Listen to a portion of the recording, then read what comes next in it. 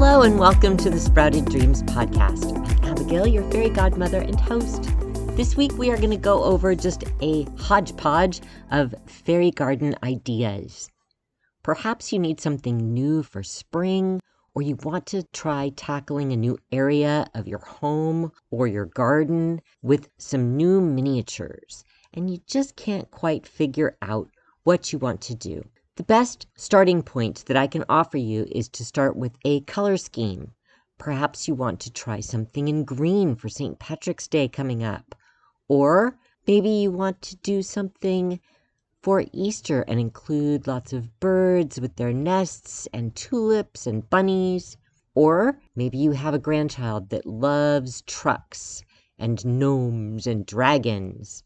Anyway, the idea is start with a theme or a color scheme.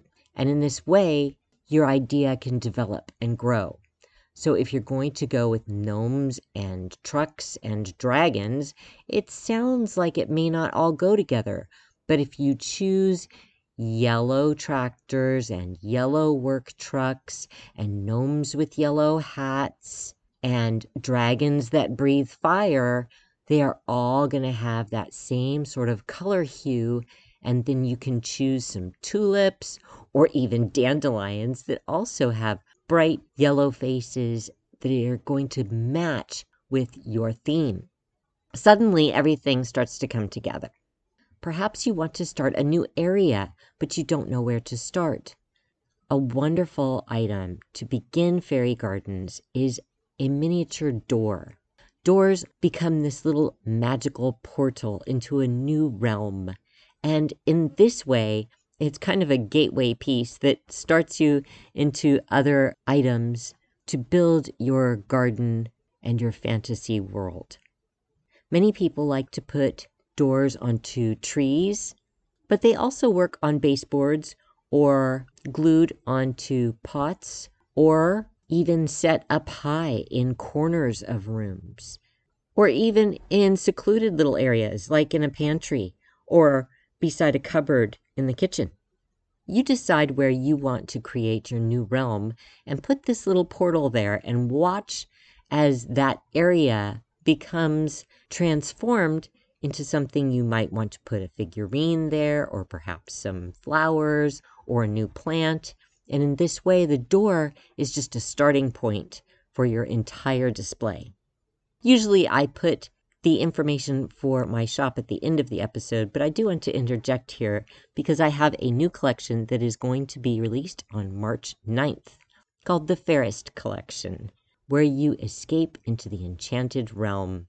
This collection features 7 new fairy doors and several pieces that you can use all around your home and garden and even some cards that you can send to friends.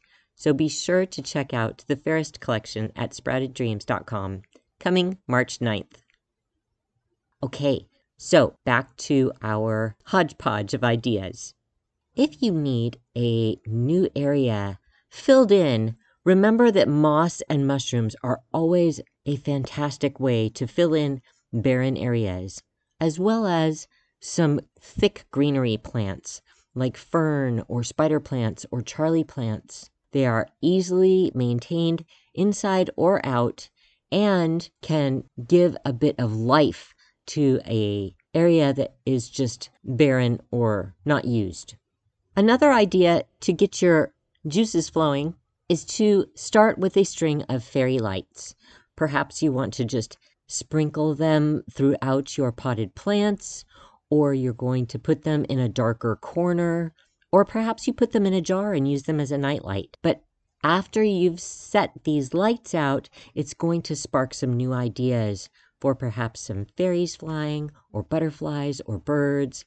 And you'll be willing to put in some more color with some flowers, whether that's artificial or some real flowers in some special new plants that you might want to put in, like calendulas or daisies or even some roses.